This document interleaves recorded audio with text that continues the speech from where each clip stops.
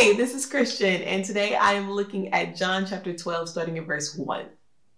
6 days before the Passover, Jesus went to Bethany, the home of Lazarus, the man he had raised from death. They prepared a dinner for him there, which Martha helped serve. Lazarus was one of those who were sitting at the table with Jesus. Then Mary took a whole pint of a very expensive perfume made of pure nard, poured it on Jesus' feet, and wiped them with her hair. The sweet smell of the perfume filled the whole house.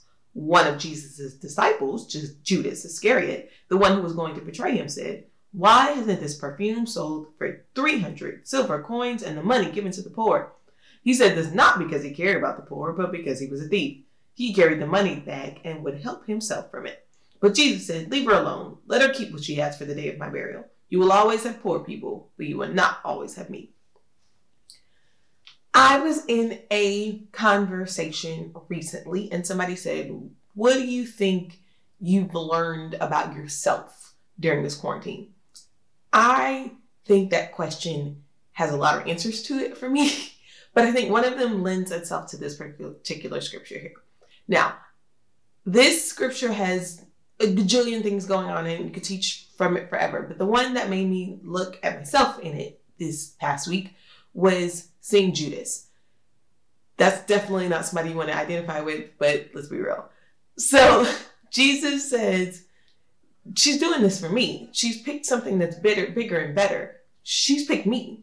And Judas was like, yeah, but we could have made money from that. So that's more important.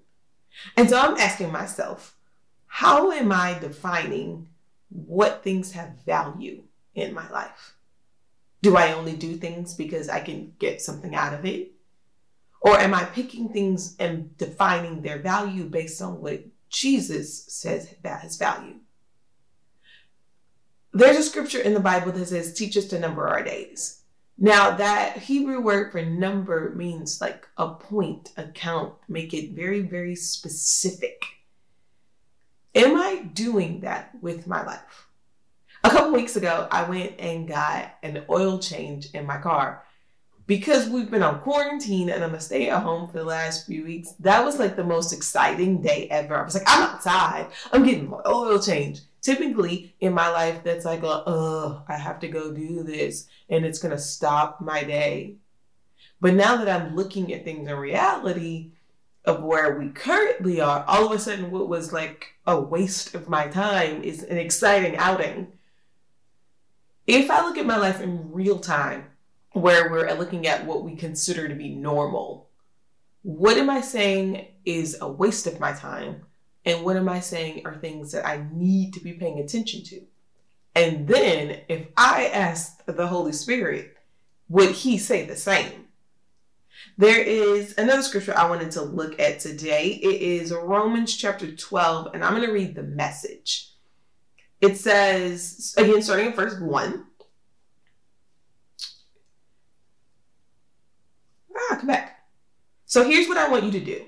God helping you take your everyday, ordinary life, your sleeping, eating, going to work, and walking around life, and place it before God as an offering. Embracing what God does for you is the best thing you can do for him. Don't be so well adjusted to your culture that you fit into it without even thinking. Instead, fix your attention on God. You'll be changed from the inside out. Readily recognize what he wants from you and quickly respond to it. Unlike the culture around you, always dragging you down to its level of immaturity, God brings the best out of you, develops well-formed maturity in you. So apparently, God looks at what he thinks is mature as going, you pick what I think is best. You take your everyday life, you got to raise your kids, pay the bills, go to work, and make those things a priority in my name. Love you.